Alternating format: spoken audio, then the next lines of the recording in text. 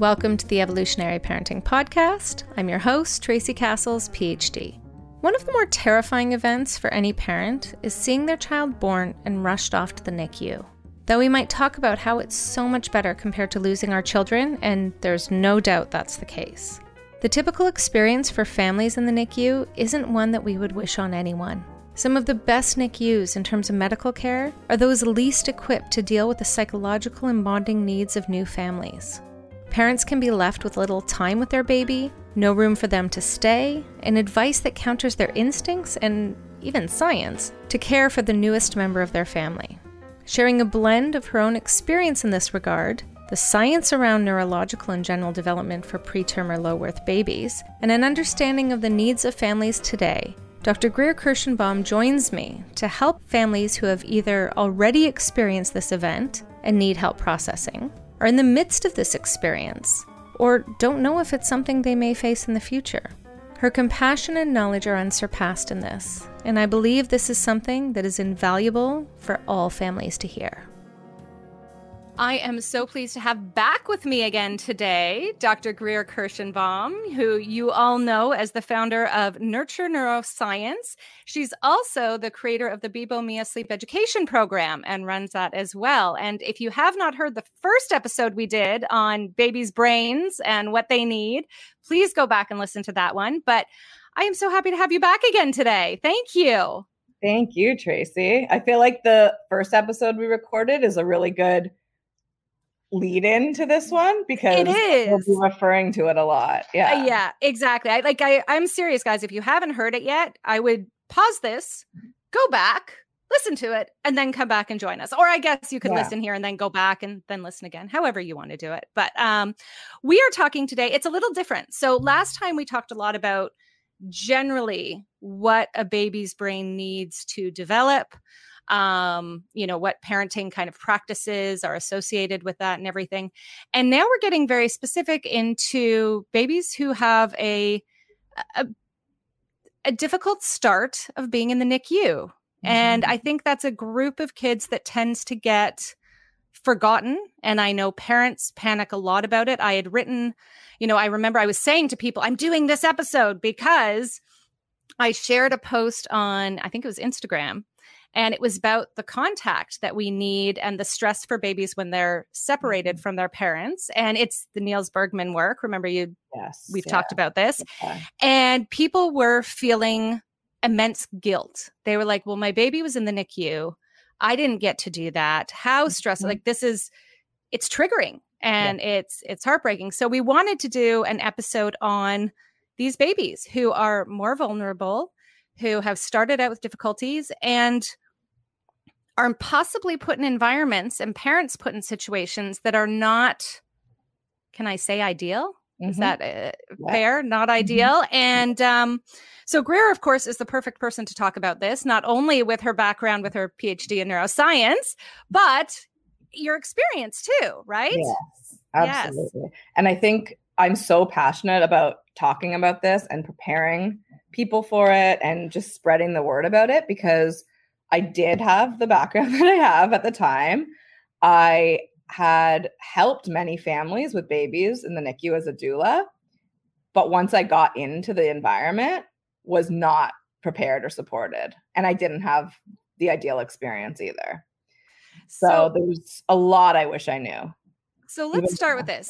So we're going to get into all of the things that families need to know if they're entering this, but also hopefully after the fact, how they might be able to make up for some of the things that they don't have control over. Yeah. But let's start with your story because, you've lived it. And as you just said, it was completely different having the knowledge in one realm versus being the person who's the parent in this. So what happened for you? What's the story? So in my pregnancy, I had complete placenta previa. So my cervix was completely covered by the placenta. And so a cesarean birth was going to be the way to deliver my baby. And in that, development of that, I was switched from midwifery care to high risk OBGYN care. The difference between that type of care in my case and in a lot of people's cases is vast. in terms of, in midwifery care, your emotional well-being is always supported. You're given way more information, especially related to like nurturing yourself and the baby. And so, yeah, I was switched into high risk OBGYN care. And then it just like the whole birth just turned into like the beyond opposite of what I ever wanted. So my baby was scheduled to be born at 37 weeks. No, was it 36? I think it was 36 or 37 weeks, because it was risky if I actually had gone into labor spontaneously. So there was that. And then, because of that, they give you a corticosterone shot, which matures baby's lungs. And at the time I was like, I really want full informed consent on this, because I know that corticosterone shot is doing a lot more than just maturing a baby's lungs. And that was a whole fight. So, I mean, I just had all these obstacles of like, and this is the message for people out there too, is like, when you get informed consent and you are agreeing to something, knowing everything, then you can also have plans to like mitigate those effects, right? And to like.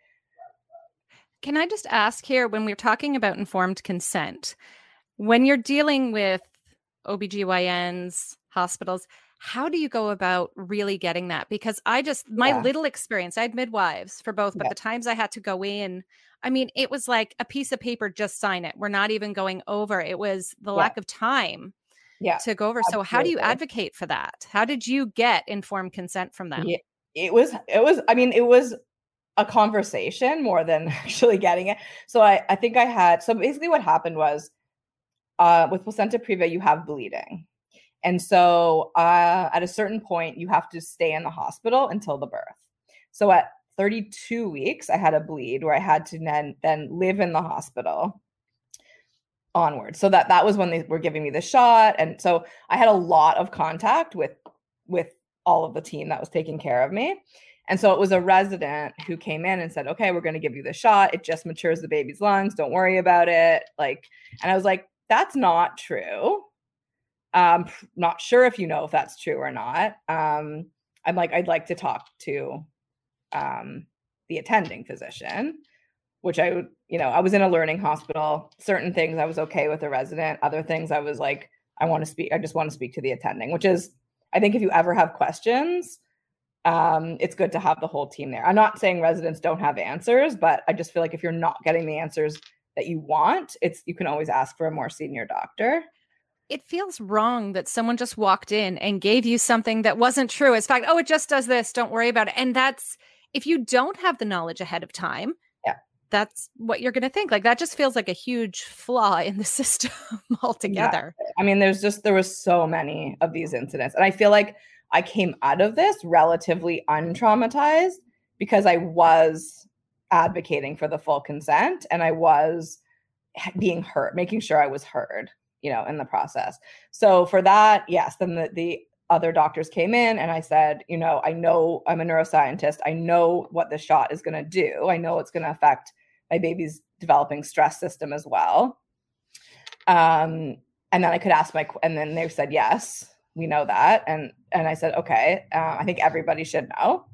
And I could ask the rest of my questions. I'm like, am I getting this shot because you think I might be there's a possibility I could be going into labor very soon? And they said, yes. I said, okay, like that makes perfect sense, right? Like, this is a risk and this is the benefit. And now I can make my informed consent and say, yes, let's go ahead and do this.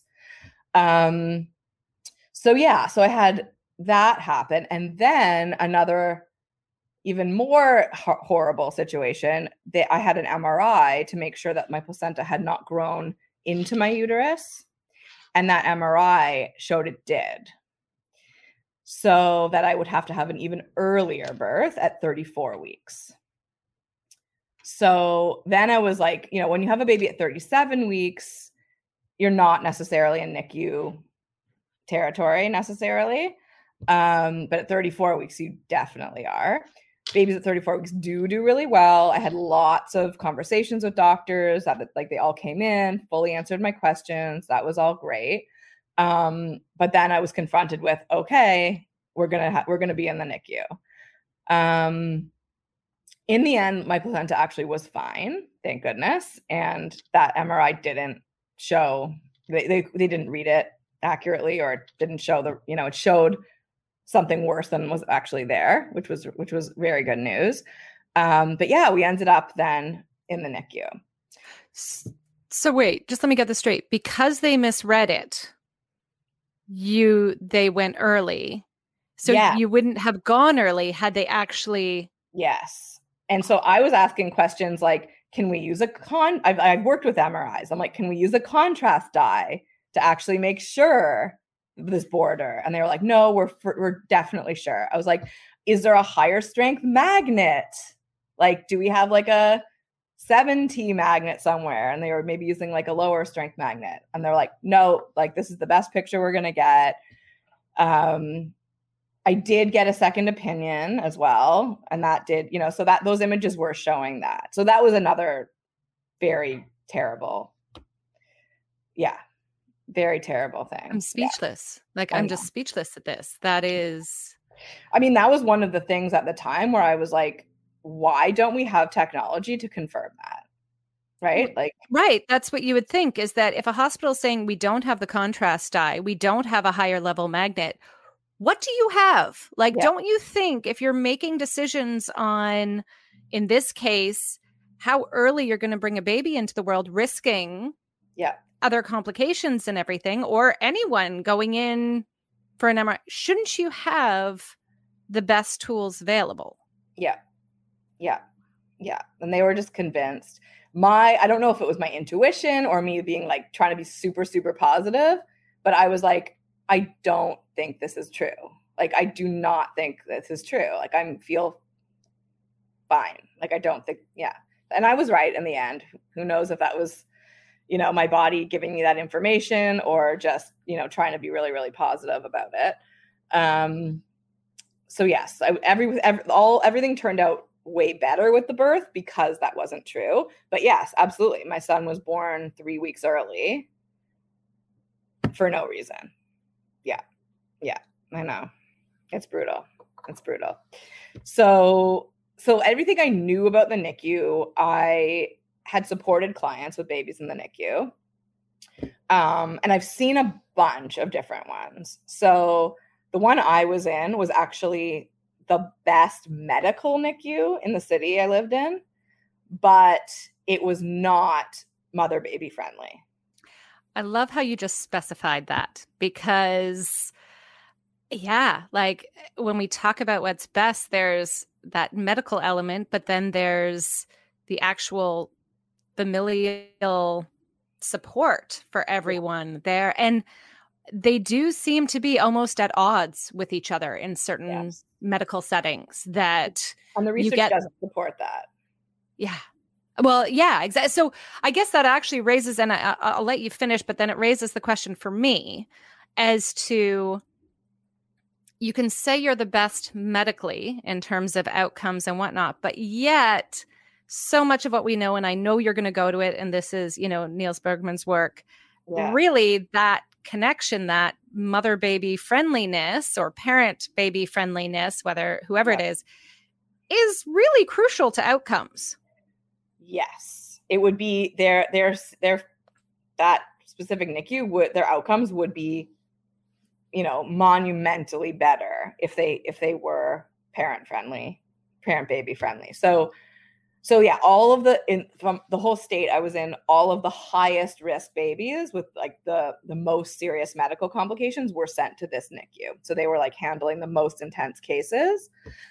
And the nurses were telling me that the other hospitals with the other NICUs that in this kind of group of hospitals were parent-baby friendly, had rooming in where you would actually sleep in the same room as your baby during the entire NICU stay. And so it was bizarre to know that this hospital group knew those benefits and that had not translated it yet to their most vulnerable populations. I'm sorry. So they know this and they just didn't do it. So, okay. Sorry, we're going to go back. So you now have a 34-week-old newborn. Yes. Who enters this very medicalized NICU. Yes. That is not. So when you say it's not mother baby friendly, what did that mean for you? Great question. Obviously no rooming in, as you mentioned, but no rooming in. And the contact with the babies were so limited. So I was allowed to hold my son for 1 hour every 3 hours. So I could hold him for 1 hour, and then he had to rest for 2 hours. I'm sorry, he had to rest, like as if being with you is stressful for him? That was one of the many lies I was told in this NICU, which I knew was a lie at the time.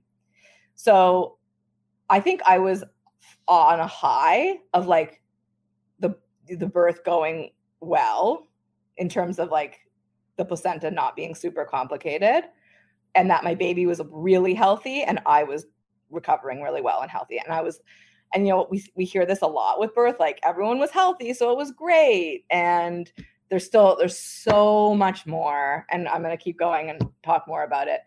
There was so much more that was wrong. So yeah, that was the biggest lie. Some of the nurses admitted it wasn't true. And I would just hold him as much as possible. So I would kind of just close my curtain, feed him, hold him. And often I would go way beyond that hour. But they have their systems in place where they have to get certain readings from their machines that look a certain way in order to discharge a baby. So you're kind of really, really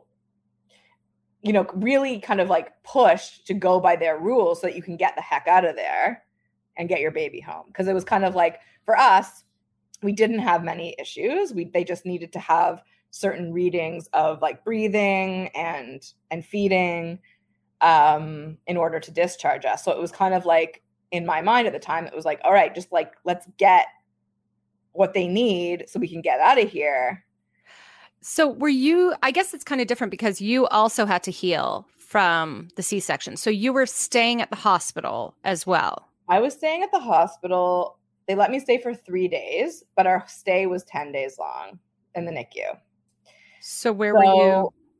That was another whole other thing, was that, we always talk about with birth that a baby needs 2 levels of support. So usually like their mother or the birthing person is their first level of support. And then the mother or birthing person, they need the next level of support to support them. And in that way, the person who's given birth is regulated, and then they can give that regulation to the baby. And there was nothing there for that for me. So my legs were swollen. I needed healthy food. I needed water. I needed someone to be taking care of me. I was in pain. I had to have my pain meds every, certain number of hours. And I was basically given like an uncomfortable chair, and it was like, deal. And I had to be like, can someone get me another chair to elevate my legs? I'm like, I need to elevate my legs to heal. This is appalling. Like, yes. Okay. There was no one took care of me except my partner. But yeah, this was like, yeah, it was terrible. It was terrible. So you're saying at the end of 3 days, you had to go home. Yeah. And if you were at the hospital overnight, you had to sit in a chair. Is that how? Yes. So some of my nurses who were taking care of me in the postpartum ward, they said, if you refuse to leave, they'll let you stay until the baby leaves. And so I tried that. And then I was told, nope, you're going to heal better at home. Yeah, you're leaving. Like there's, and I went back to those nurses and I was like, what the heck? They're still kicking me out. And they were like, it's worth a try. Like sometimes, I tried to be really forceful about it, but I did have to go after 3 days. So then I would spend the night at home and go, How do you heal when you're separated from your baby? Yeah, it's a really big question. I don't know if I did start to heal until I took him home. Yeah, I can see that, because the stress of that separation, like we look at, you know, the work, and I know we'll talk about it again on that stress for babies, but I feel like that stress would be equally present in a birthing parent. Yeah. Yeah. I think I was like, again, riding on that high of like, we're all okay. Like the worst case scenario didn't happen. And I had that in my mind of like, play this NICU's game so you can get out. Like that was kind of like my mantra. So I would like go home. I would pump throughout the night, and every waking hour be at the hospital, right? I'd wake up, go there, be there until like 8 or 9 p.m., go home, pass out, and then, you know, repeat. But I was on like some kind of autopilot, like, was not in like a safe feeling, like nurtured, being taken care of, healing space whatsoever. Yeah. So at the end of, you go through 10 days, you play their game, and obviously your son is okay. Yeah.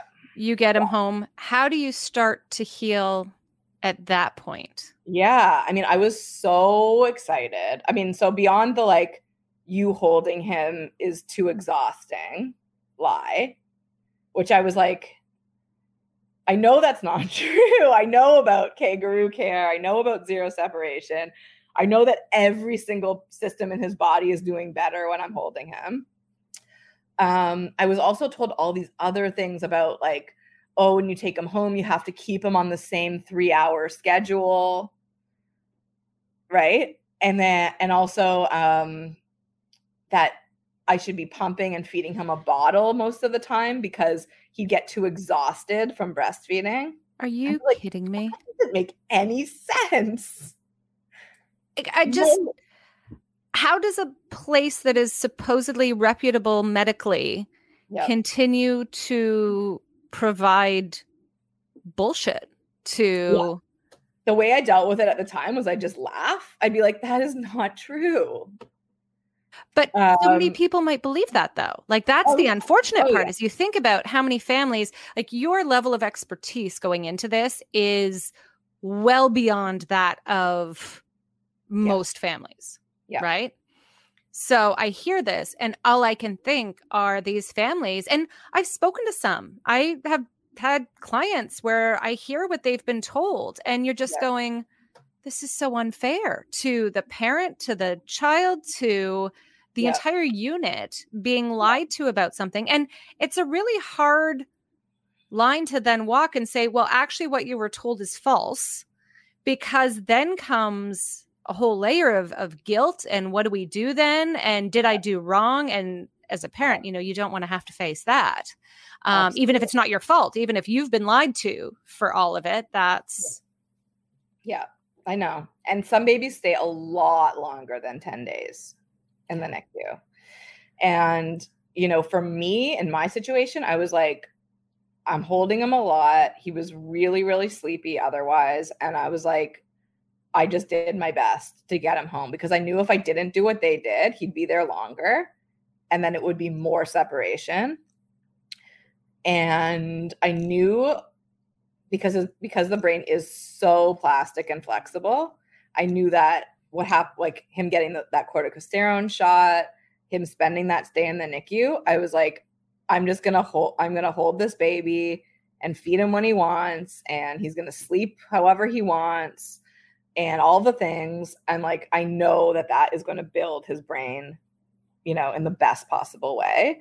And make up for it, right? Because babies do have a lot of plasticity in those early times. I am so glad you bring that up, because that is kind of, you get home and there's this fear of all the interventions, the separation. I know there's been work on even the lights in the NICU impacting circadian rhythm development, et cetera.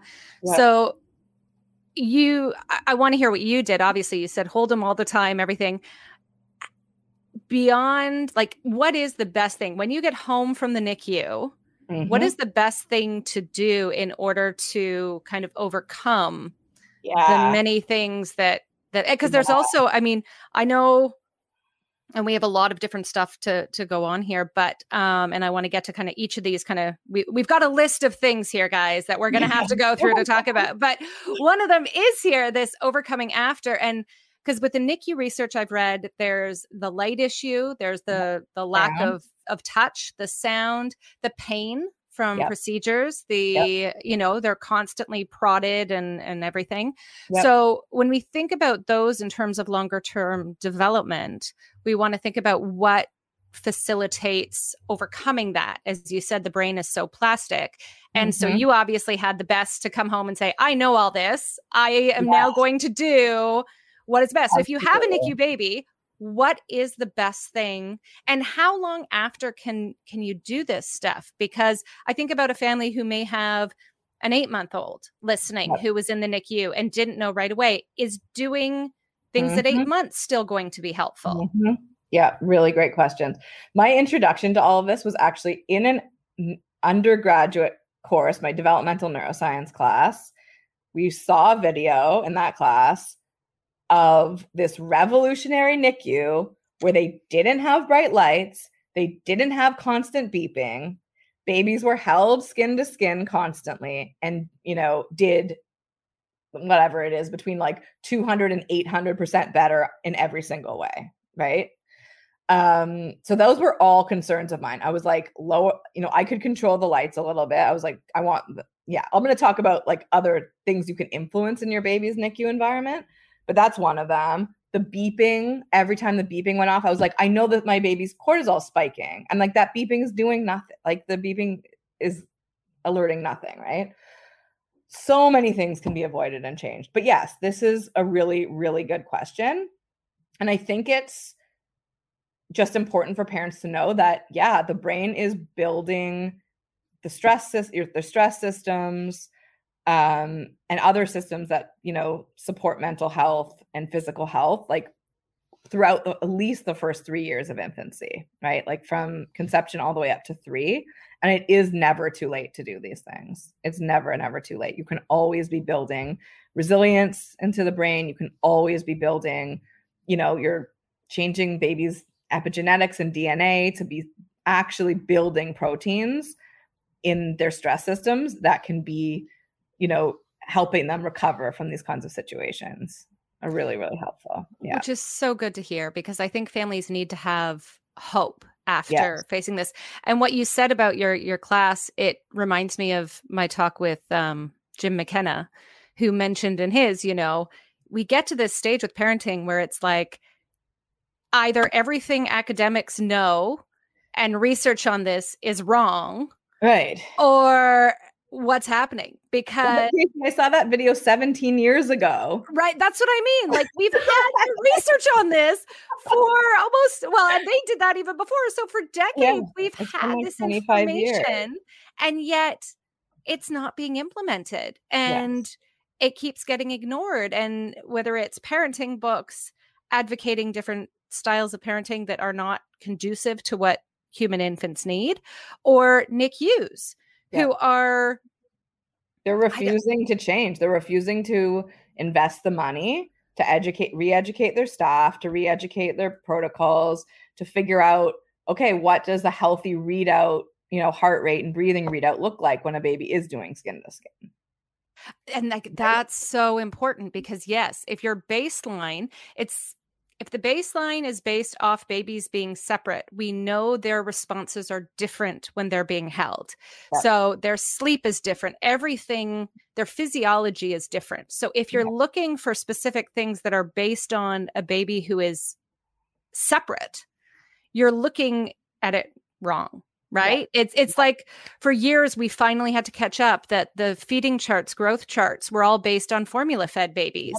Yeah. And it posed problems because that was not what was happening when a child was breast or chest fed. That's not how that goes. So NICU is another area. And I hadn't even thought about that, but that's true. All of their readouts, all of their assessments are based on the idea of separation. So how are you going to get those readouts when your physiology will be inherently different when in contact with a parent?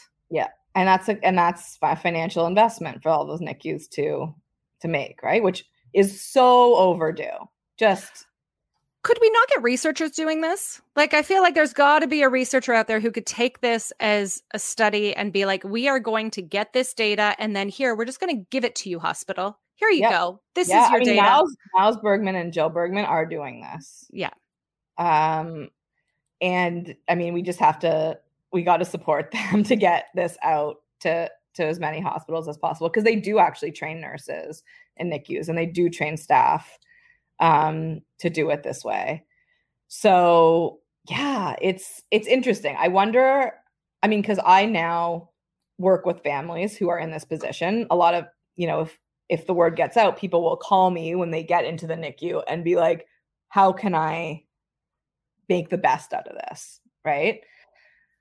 And the biggest way is to sort of just refuse to put the baby alone in the bassinet. So let's start with this, because this is the first thing that we had was, we've talked about your story, the science behind it, but there are a few features here that are so important. And the first one you mentioned is this zero separation. Yes. So what does that mean for families? And I know COVID adds a whole other layer. It was, I mean, my sister-in-law shared a heartbreaking story. My nephew was in the hospital. He's older, but she was there. And across the hall was a baby, a few months old, in for something, alone all day. The mom could only come on weekends, and she wasn't allowed to pick up the baby. They said normally they have people holding the babies, but because of COVID, they couldn't get the people in to do the holding the babies. So this little baby spent all day alone unless a nurse came for a while to change, do something else, but was just, and I think about that poor, and every weekend the mom was in all day as much as she could, but for whatever reason, work, I don't know the situation, other kids at home, there's so many different ways in which it doesn't work. Yeah. That little baby she doesn't know how long baby was actually there for, but their whole visit of days of alone in bed. So it is, I know this is an added layer, but for families in this situation, how do they get zero separation if they can? But if they can't, how do they maximize that time? If they are in a very medicalized NICU where there isn't rooming in, what are the things that they can do in this situation? Yeah, this is great. So Niles Bergman has a program called Zero Separation, which I think is a really great term.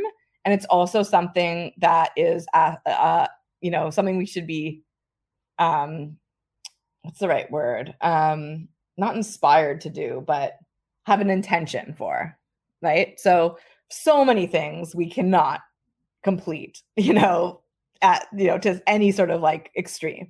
But yeah, zero separation, the way I was thinking of it in my experience, and this is what I would recommend to families as well, it's the intention, right? The amount of the most amount of skin to skin you can possibly get is, the best that we can do, right? Because we can't control what kind of NICU we're going to be in. We can't control what kind of staff is going to be there. If they let us be there at night, all this kind of stuff, but to advocate for it. And the reasons why, first of all, is it's, beneficial to baby from head to toe, right? It's buffering their stress. It's helping them regulate all of their systems to grow better, to digest food better, to breathe better, all of it. But we also don't think about it. Skin to skin is also transforming us as parents. So after we birth a baby, whether we're the birthing parent or the partner, we're also in a period of like massive brain change as well. And so the more we hold the baby skin to skin in those early weeks is going to be critical to grow the parent brain in both parents. And that makes parenting easier forever. It doesn't mean that you can't be responsive, if you've actually gone through that and it didn't happen very much, but it really helps if you can have that happen for baby and parents. I would say probably, like we talked about the infant brain, shaping for 3 years.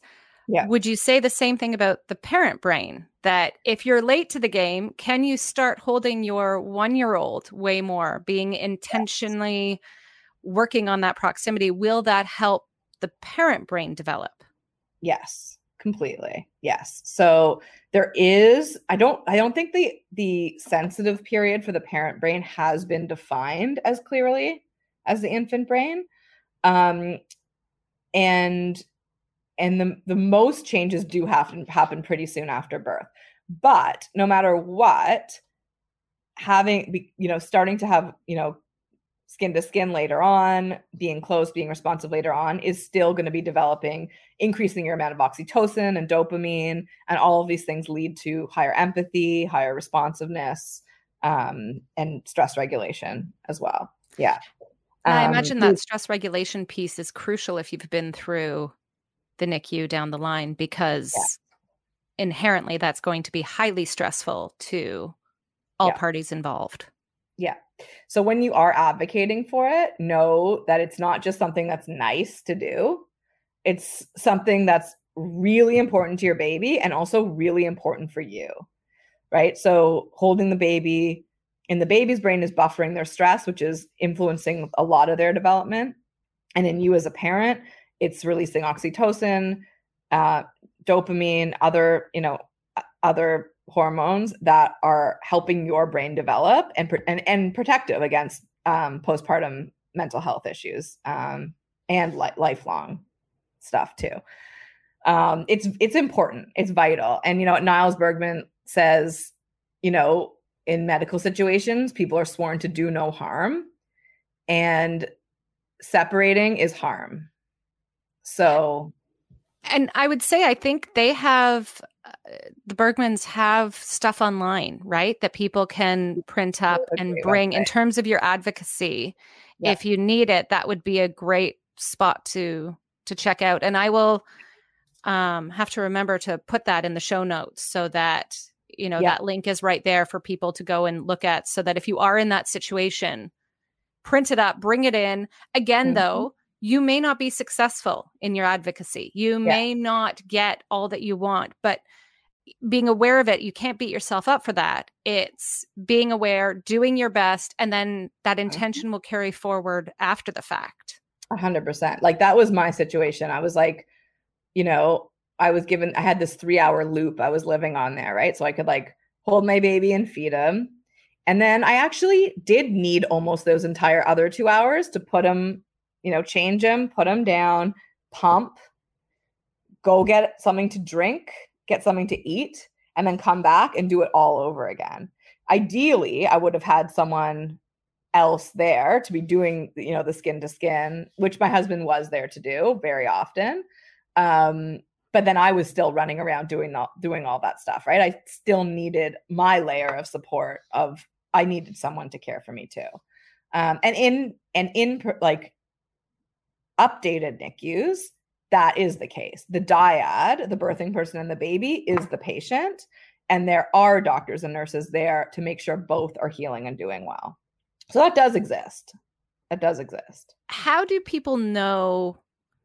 Is it advertised online what kind of NICUs they have? I mean, I like to think if you have a choices to hospital, ahead of time, how do you know what do you look for online? Do you just ask when you're there, hey, what kind of NICU do you have?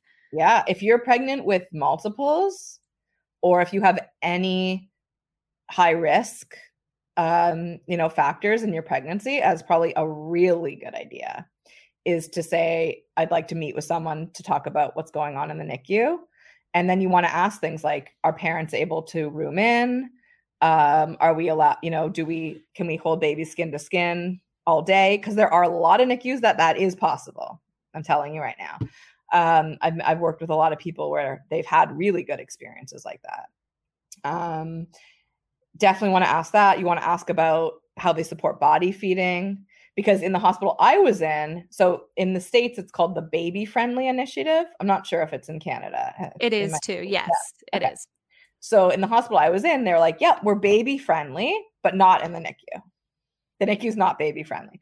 So there's that actually is a great way to put it. I think that is yes, our NICU is not baby friendly. We have babies, but we're not friendly to them. And that is how it goes. Exactly. So that's important to ask in advance, for sure. So yeah, the holding skin to skin, you want to have a tool to help you, right? They've got like stretchy bands that you can wear, and that kind of thing that can really help. But yeah, I think for a lot of parents, knowing that it's benefiting everybody is really helpful, and to like, ignite that passion to be there and advocate and say like, you said I can hold them for an hour. I'm going to, do it as long as I want until you come in and try to, stop. But I think that going back to like the intention of zero separation is that in itself, right? Because if you are in that situation, similar to I was in, where you were like, okay, you're going to end up here for indefinitely because they need to get this certain reading, you're kind of need to just do your best to move on. Yeah. Absolutely. Okay. Yeah. So we aim for that. Now, you touched on it already, but I'm curious how you deal with it. The NICU environment. We've talked about the lights, the sounds, everything which you acknowledge are stressful. I know the lights in the NICU have, a negative effect on the circadian rhythm development of babies. There's ample research on that. So what can you do? Can you advocate to stop the beeps? Can you advocate to dim the lights? Yeah, you can. The same as like in your birth, where you can control the environment a lot, that a lot of people don't know in a hospital birth. You can in the NICU too. You can say, I want my baby to be in dim lighting or dark lighting all the time.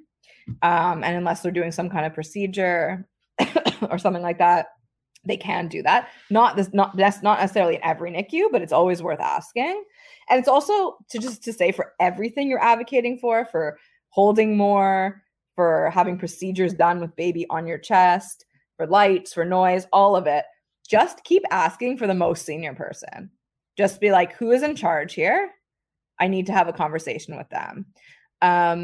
Because, everyone has, huge amounts of things that they need to do. The easiest thing for them to just say is, no, I'm not going to add one more thing. And so you might not actually be asking in honesty, like in a real way, where there's going to be someone thinking about what you're asking for. And so you can always just say, I need to speak to the doctor in charge. I need to speak to the nurse in charge. And say like, I have serious concerns. I know that my baby's going to do better in dim, low lights without this beeping noise. If I hold them more, what can we do here to make this happen? I like that you brought up too the procedures being skin to skin. That's, again, they're doing procedures without that. So in my case, they had to replace my son's IV line, and they were like, you don't want to see this. Go out, get out of here. Like, this is going to be too hard for you to see. And I was like, no, I will be holding him the entire time. And that tried to send you out for it? Yeah.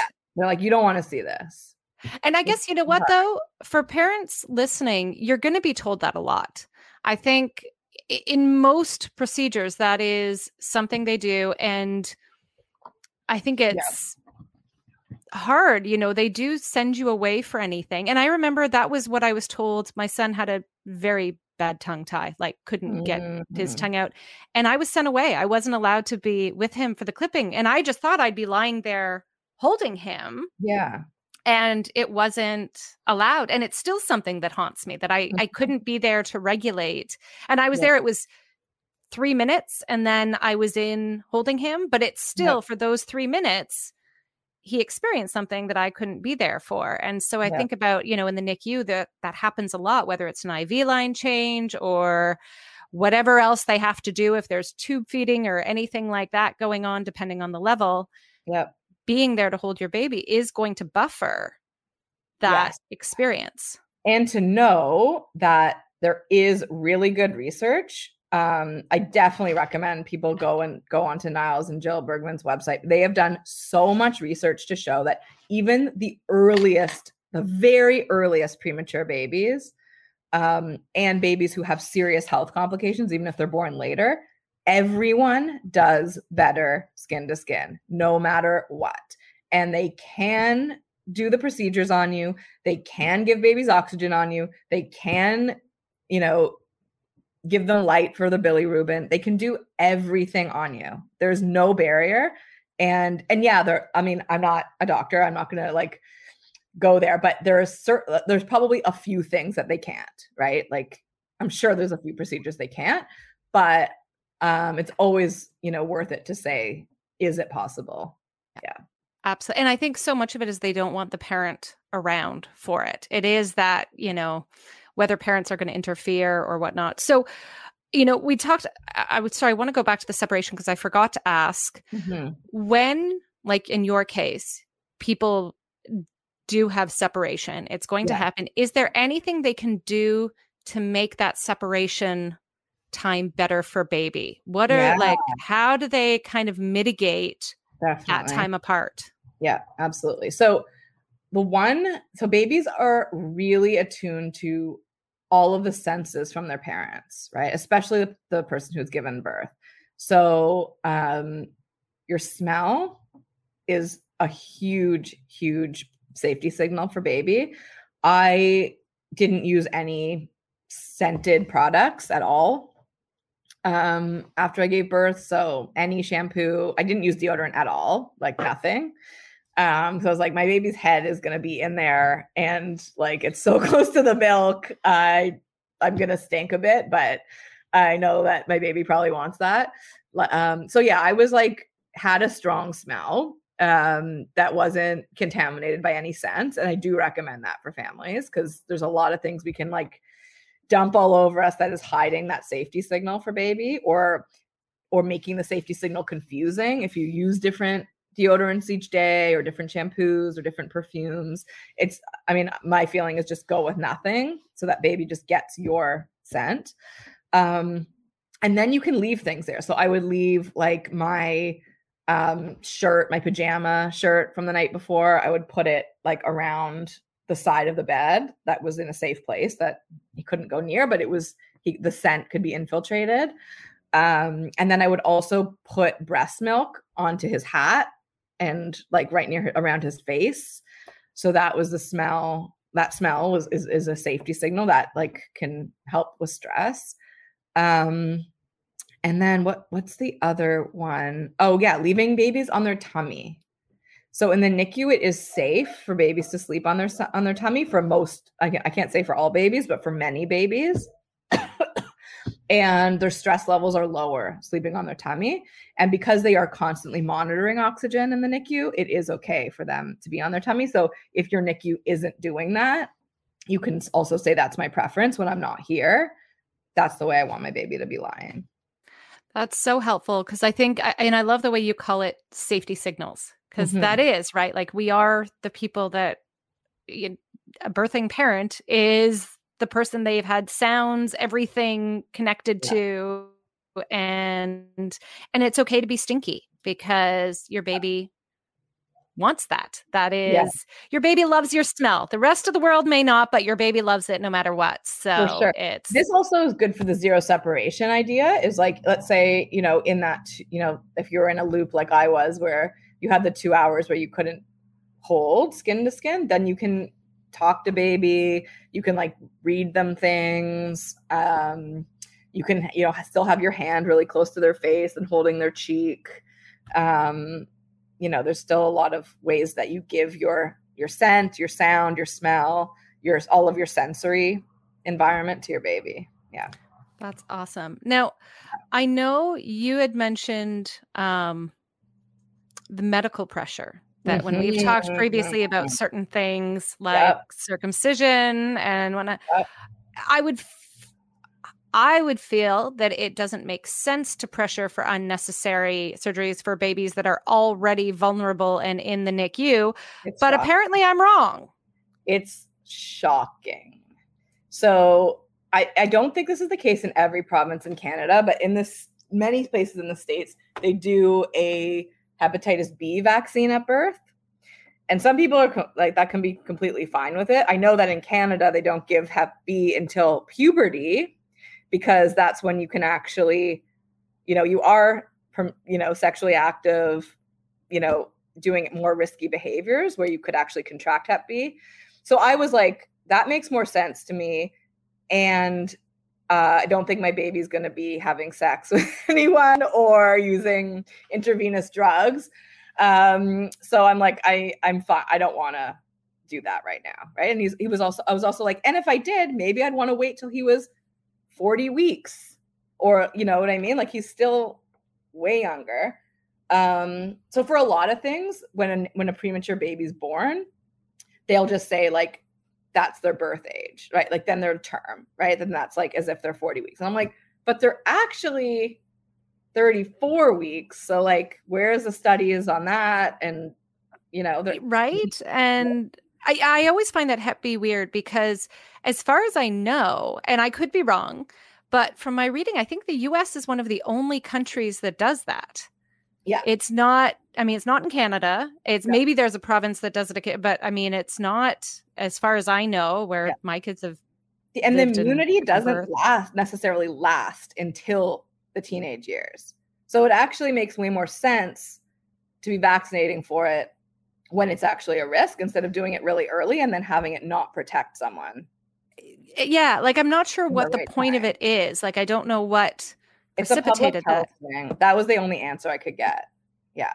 So the amount, and I fully vaccinated my son for everything. But that just didn't make sense to me. And the pressure to do that was relentless every single day. Oh, are you choosing not to protect your baby again? Is that how they phrased it? Yeah. Yeah. And then they'd get like the most senior doctor to come and be like, I'm really, really not okay with this. This is a really bad idea. And I was like, I'm fully informed. And it's not happening. Wow. That's because I even remember reading, and I wish I could find it, but it was a presentation at like, I don't know, it was one of the conferences, the big, you know, psych medical, I think it was psych though, where they had looked at outcomes with Hep B and found that there was a greater risk of just complications from it, just whether it's a needle, the bleed, like all that stuff, than any protection. Right. That it was actually one of the most useless shots if there wasn't some reason to have it. Like, I'm sure there are specific cases where a baby might be at risk because of if mom has it. Yeah, exactly. Stuff like that. But barring that, the risk benefit ratio, but also I would think for vaccines more generally, even after the fact, shouldn't they be going by the right age, right? Yeah. Like, because at 2 months, your son was not 2 months really, right? He was kind of the mature. Zero. Yeah, like that's what I'm like, that's, and you wouldn't give those vaccines because they're not going to work well, right? Like, is his immune system even developed to respond to it? Like, so I ended up doing all of his vaccines at his, you know, with his corrected age. Right. So like that was my choice, right? Everyone has their own choices with all this stuff. But that was the pressure I had to stand up to is the issue. Right. And if you're okay with it, great, you do it. But if you're not, no, you know, you're going to have, you know, issues. Right. And the other one was circumcision, which is mind blowing to me.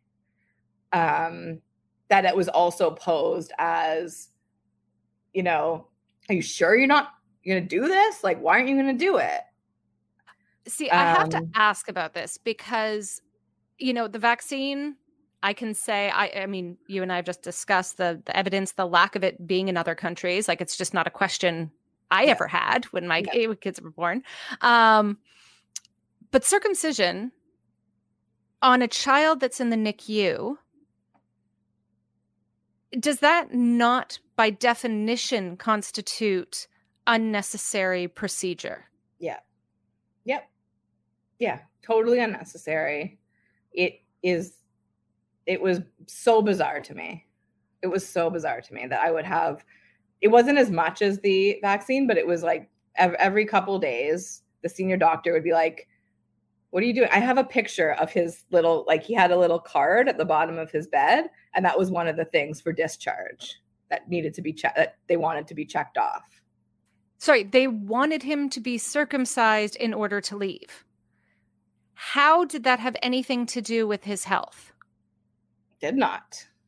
Because, from what I've read in Canada, or at least Ontario, they won't do circumcision on preterm. Yeah. Like premature babies, it's not even you can ask for it and they will tell you no. Yeah. It's just because it's not good for the baby to undergo more stress and more risk with bleeding. Their whole system isn't prepared for unnecessary surgeries. Anesthesia necessarily, all of it, right? It was really, really weird. So I guess one of the lessons is if you're there, no, you don't need to circumcise if you have a boy in the NICU. That is not necessary for discharge. Even if it's on the little chart there, you don't have to do it. And in fact, other countries, generally don't do it, but even in places like Canada, where it's still relatively common, lower so than the US, but their evidence-based view is we won't even do it on a child in the NICU. That is just not even, sorry, you can want it all you want, but the answer is no. Yeah. It's again, do no harm. Like that's shocking. That is absolutely shocking to me. You're doing it for religious reasons, for whatever, again, at the age corrected time. And that's what I'd heard too, right? Is even in Jewish religious rites, it's always age corrected. They're not doing it, on a baby that's 34 weeks. That's not how it goes. Yeah. And definitely. So I've had clients in that position. Yeah. Wow. It is. That's insane to me, because that seems so like the medical pressure for unnecessary procedures screams not evidence-based by any evidence measure. Like, I don't know where you find the research that says this is what we should do. Yeah. Yeah. It's really scary. Oh my goodness. Okay. Well, that's definitely advocate for yourself on that one. Yes. And now the risk is for people, again, I'm always thinking of people listening both in the situation and after the fact. Yeah. If you did do those, what is the risk and how do you what do you do after? Is it still the same, just skin to skin, everything? But what is, we're sitting here talking about the research because we know it. Yeah. But what are the risks to those unnecessary procedures in terms of a developmental perspective? Yeah. I think the whole point of all of this whole conversation is for babies in the NICU and for parents who have babies in the NICU is to keeping your stress system in mind at all times.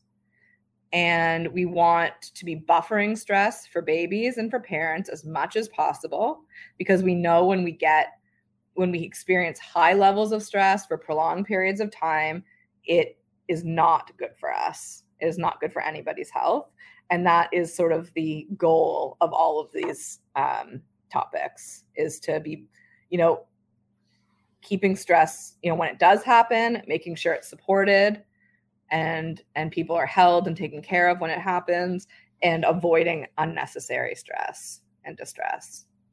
Yeah. And after the fact, again, going back to that brain plasticity, you can build that resilience, reset some of it. So if you were in there, you were told all this, your baby had all these procedures that may have been unnecessary. Yeah. You can overcome that through, again, kind of zero separation at home, whatever the age. Just go back to that zero separation and you're building things up again. Completely. Like, I have a client now who's, coming into all of this stuff and starting from the beginning at about 12 months, she's like starting skin to skin, starting lots of holding and carriers to learn how to be more responsive to emotions and stress states. It can happen later. Absolutely.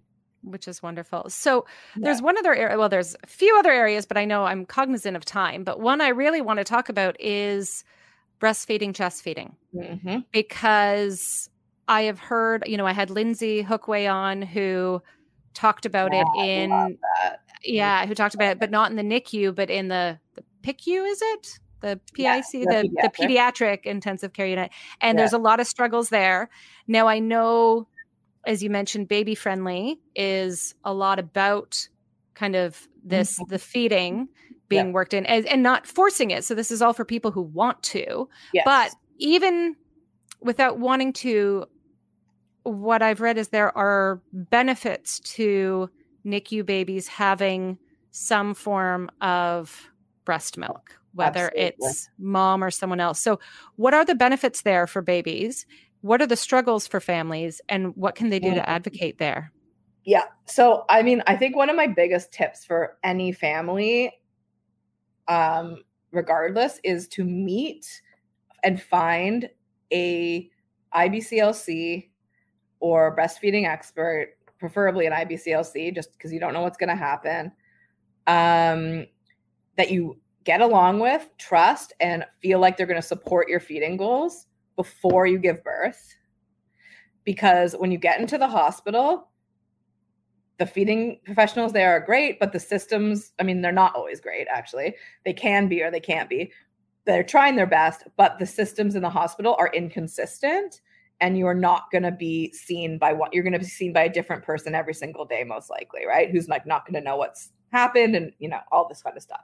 So I would say definitely if feeding is your goal, you want someone who you know and trust to be there before you give birth to sort of give you some prep, and to be a trusted person who you can have support you after you've given birth and in the weeks after you bring your baby home too. Because like Tracy mentioned, tongue tie, right? Like this can happen a lot, and you want one person who you trust guiding all of that care. Because when you get, after you have a tongue tie, then you still need support. Then, you know, you still need to often have physical therapy for the baby and help, you know, have support and having them latch and all this kind of stuff. Like it's something that we as parents have to take control over, because there isn't a system that's going to come to us. We have to create that system of support.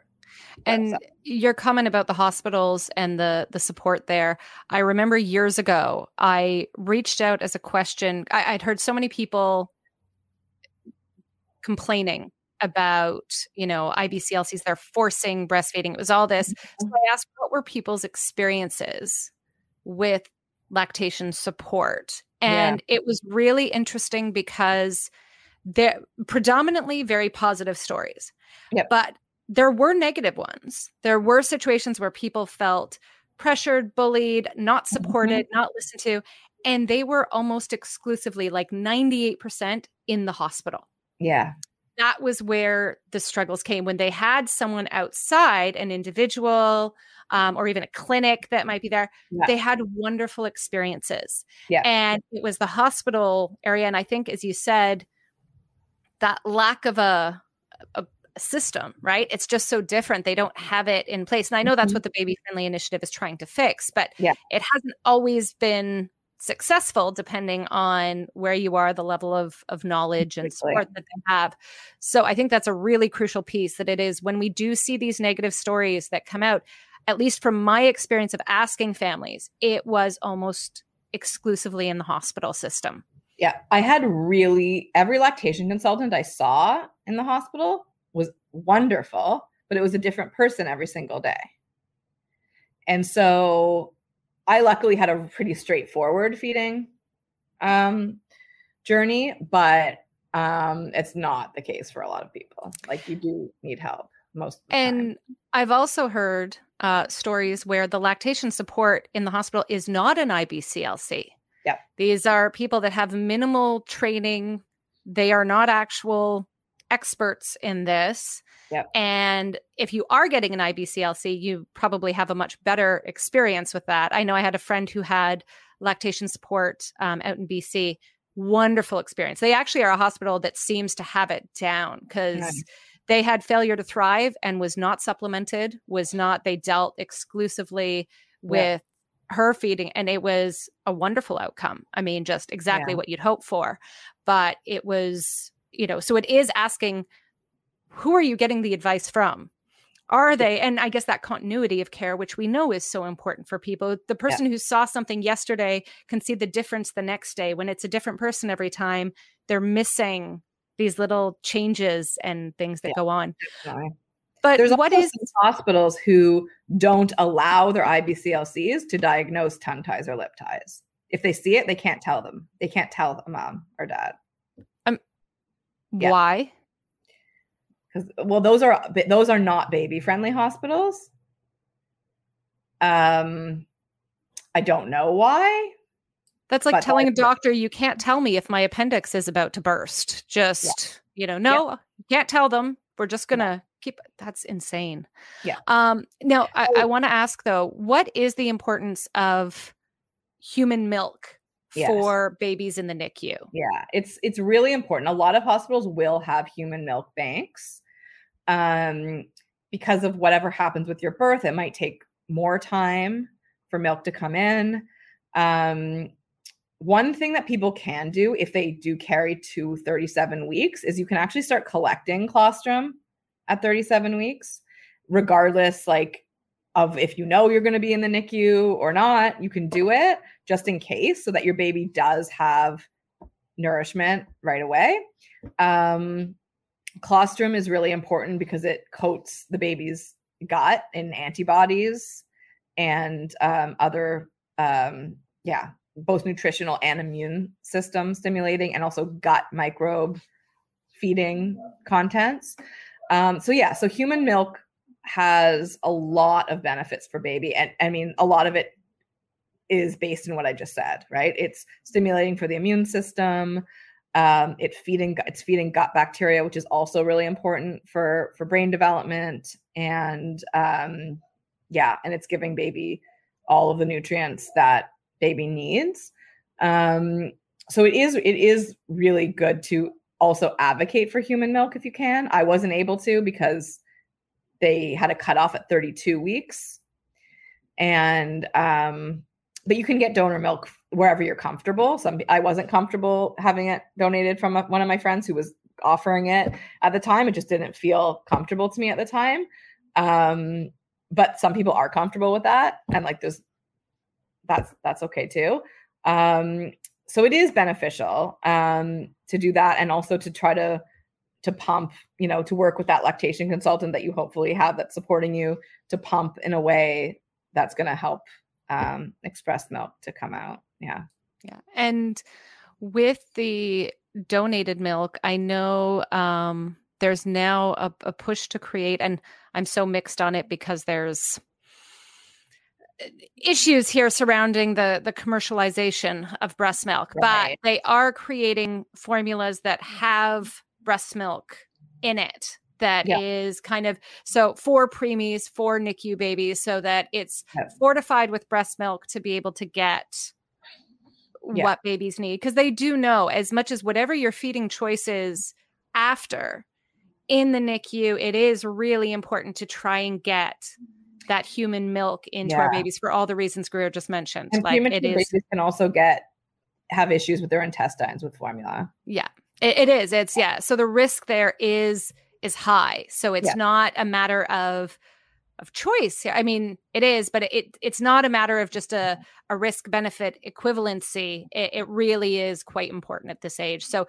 you do want, and that's again, that question that you can ask ahead of time when you're looking at a hospital, ask to look at the NICU if you have a high risk, or even just knowing, I think, because you never know you're going to go into that situation, right? When you're choosing a birth location. So finding out what they have, do they have human milk available? Because whether your choice is to breast or chest feed or not, you may not be able to right away. As you said, Greer, your milk may take a long time to come in. So you can't account for you being able to do it necessarily. So you want to find out what they have in place to be able to provide for your child. And knowing something like, is it a 32-week cutoff? Is it a 34-week? Like what? And then asking what happens after that fact. Yeah. Because then you might be able to go out and be like, oh, is there a human milk? Like I would have loved to know, to have that set up. Like, oh, is there a human milk bank that I know is screening for diseases that I could, get milk from? Or is there, a person I feel safe with getting, potentially getting milk from? Or is there another bank? Does a different hospital supply to older babies maybe, right?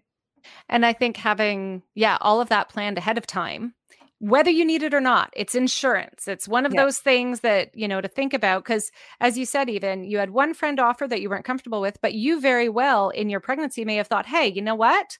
This person is lactating. I trust them. And to have that conversation ahead of time with hey, maybe I come to you, maybe I don't, but if I need this, are you able to provide it?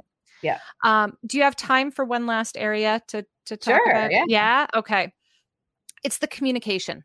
Yeah. Because, we're sitting here talking about advocacy. And there's two realms of communication. It's how do you talk to doctors? Because you go in guns blazing and you may not get the outcome you want. And I know that because that's the kind of way I approach things. And I've learned that they don't tend to like it. But also it seems one of the things I'm kind of getting here, even from the beginning of what you said, people said different messages from different people.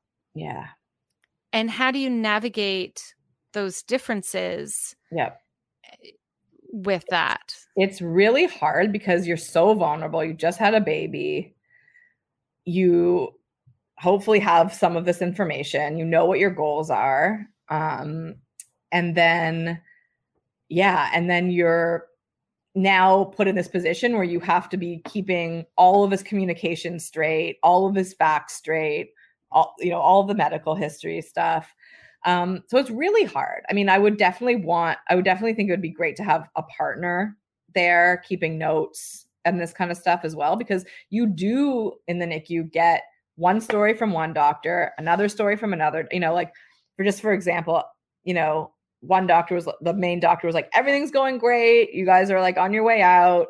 And then someone came in the next day and they were like, yeah, we're thinking of doing this caffeine treatment. That means you'll be here for 2 more weeks. And then you're like, what the heck is going right?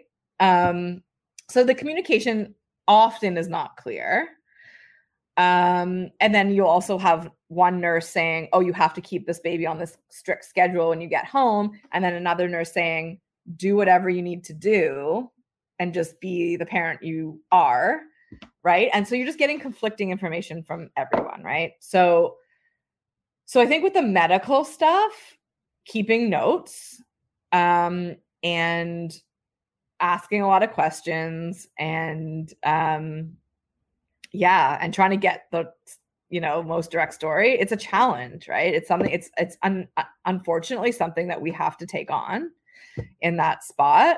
And then the baby care stuff, you can do your own.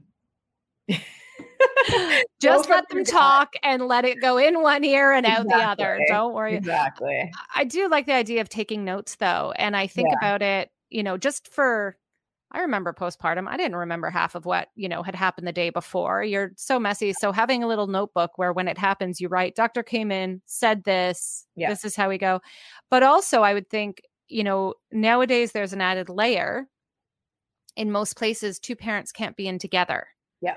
Right. Because of COVID. So I think about, if you are taking turns as to who's in, at a given time, that can be your form of shared communication. Yeah. You may forget to tell, there's so much going on. You may not be able to tell your partner, oh, this is what the doctor said. But if they go in and then someone comes in, your partner can go to the book, be like, oh, no, wait, doctor said yesterday this other thing, so that everyone has the same information. And I always hate saying you have to take on more, but as you said, I think this is just unfortunately one of those cases where you do. Yeah, it is. And I think at the end of the day, I think that a lot of NICU families have this journey, right? We call it a journey. It's like 2 steps forward, 1 step back. It's up and down. Baby's doing great. Oh, now there's an issue. Then they're doing great again, right? It is a journey with a lot of ups and downs. And I think at the end of the day, knowing that, go back to you and your baby. This is about you and your baby's relationship. You are doing your best to be, close to your baby, responsive to your baby, and your baby's safe place. Like, just focusing on that, is that something you can meet successfully every single day? And yes, you can advocate for all the things to support that. You can advocate for the medical care and all this kind of stuff. But to also kind of surrender to a little bit that it is going to be a ride and a journey with ups and downs, but something like you can go home every single night to and be like, I did my best today to like hold my baby, feed my baby, tell them I love my baby. That's something to like, I think is helpful. Yeah. And I just wanted to add one thing here about just the communication piece too is, sometimes if you're going to do something, like I love how you said, sometimes, you held your baby longer than that hour and went as long as you could. You don't always need to tell them you're doing that. If you know what you're doing is, sometimes you don't need to fight a battle. You need to just do it. And, it's that whole don't ask for permission first, just ask for forgiveness after. And not that you need to ask for forgiveness for this, but from that perspective, you don't want to flag them to the idea that you might be the person they want to check on more, to, keep an eye on more.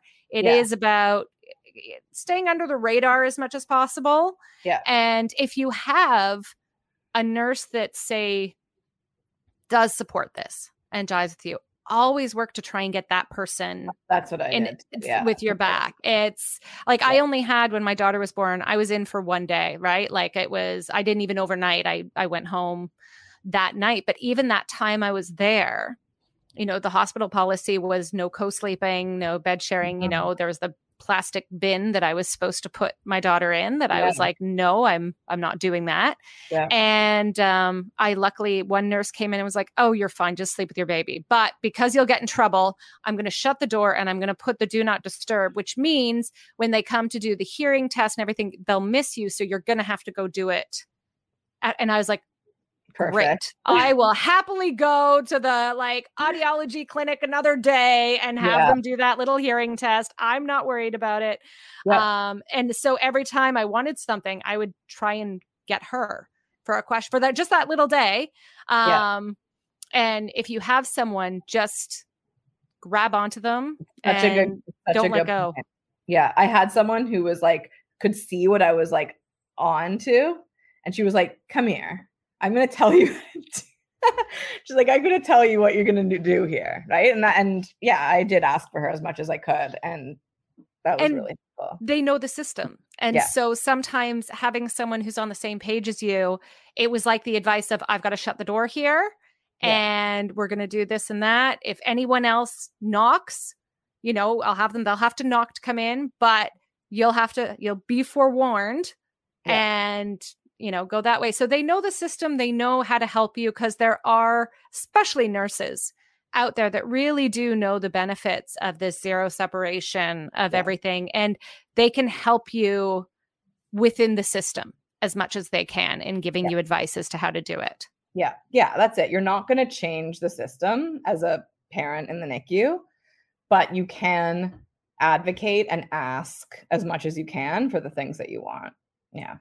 Absolutely. Oh, so let me just end here. How is your little boy now? How's the rest of that gone? The nurturing that we had after the NICU was, great. He's been met every milestone, growing. Like, he's amazing. Everything's great.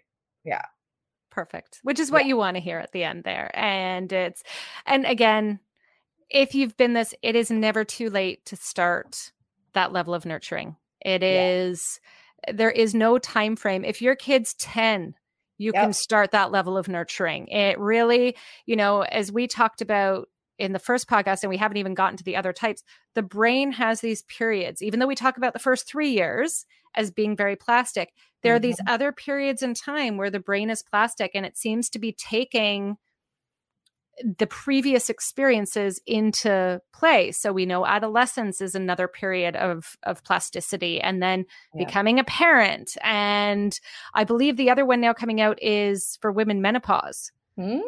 Also, I believe I read something on that, and I have to look it up. But so there's all these times at which, going along with these big events, things happen. And so it doesn't matter the age. Your child will always get the benefit of that level of nurturing and that level of contact and support. And it's so vital. People can make a change in their adult children's lives. Yeah. Absolutely. Right? If you There's think no about it, it. I've heard stories of people where suddenly a parent's kind of shifted and, they're adults and suddenly develop this greater relationship because of a shift in their parents' behavior towards them. And it doesn't have to be skin to skin. You know what I mean? That might get a little awkward, but you can do more responsiveness, more care that, you didn't necessarily have. And that can have a massive effect. Yeah. I'd like to finish by saying the other philosophy I kind of had in my head through all of this as well. All of the things that were happening during the end of my pregnancy was all piling on. And I was kind of like, oh, all of these not ideal things are happening. I hated the corticosteroid shot. I've mentioned that enough already.